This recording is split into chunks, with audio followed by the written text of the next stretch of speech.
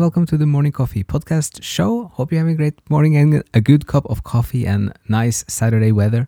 It's sunny here, it's a bit windy, but it looks like it's going to be a great weekend. And just a couple of small updates. So we just made another episode on the new podcast with A Journey with Dante. So we both have a journey with Proust and a journey with Dante. But the Proust part is now finished for probably a long time. We've done the overture, we've done the Combray part. We published the rest of the episodes yesterday.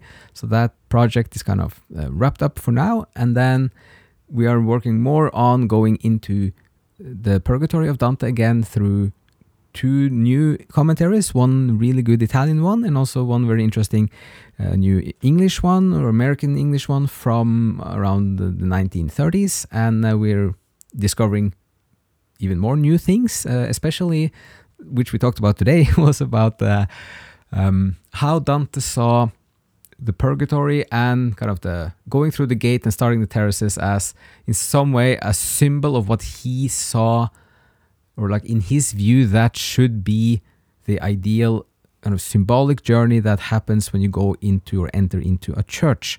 So very much in contrast to his times where he saw this new papacy from 1050 around the Great Schism until 1300 as straying fully away and in many ways opposite to what like the spiritual substance of the church should be, and that therefore he is then kind of indirectly, symbolically suggesting one way of looking at what it should be like to enter into the community of other souls who are trying to spiritually improve themselves and getting towards like just a better life.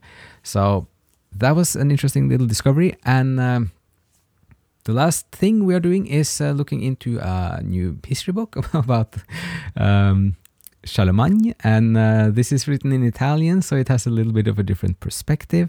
It's a bit closer to kind of Italian history in some sense, but it's interesting again to see as we studied now or looked into a lot or did the research with the books by John Strickland about looking at the history, especially what is called the medieval history, more from perspective of kind of looking just at the big movements, and especially then that after the fall of the Western Roman Empire, and as it says in this book, like the 800 and Charlemagne is in many ways establishing what is seen as Europe since then, and then like Aachen as a center city is now at the border of Netherlands and Belgium and Germany. So this is a new like they say, a unified political space, which is very different and profoundly different from the one of the Roman Empire.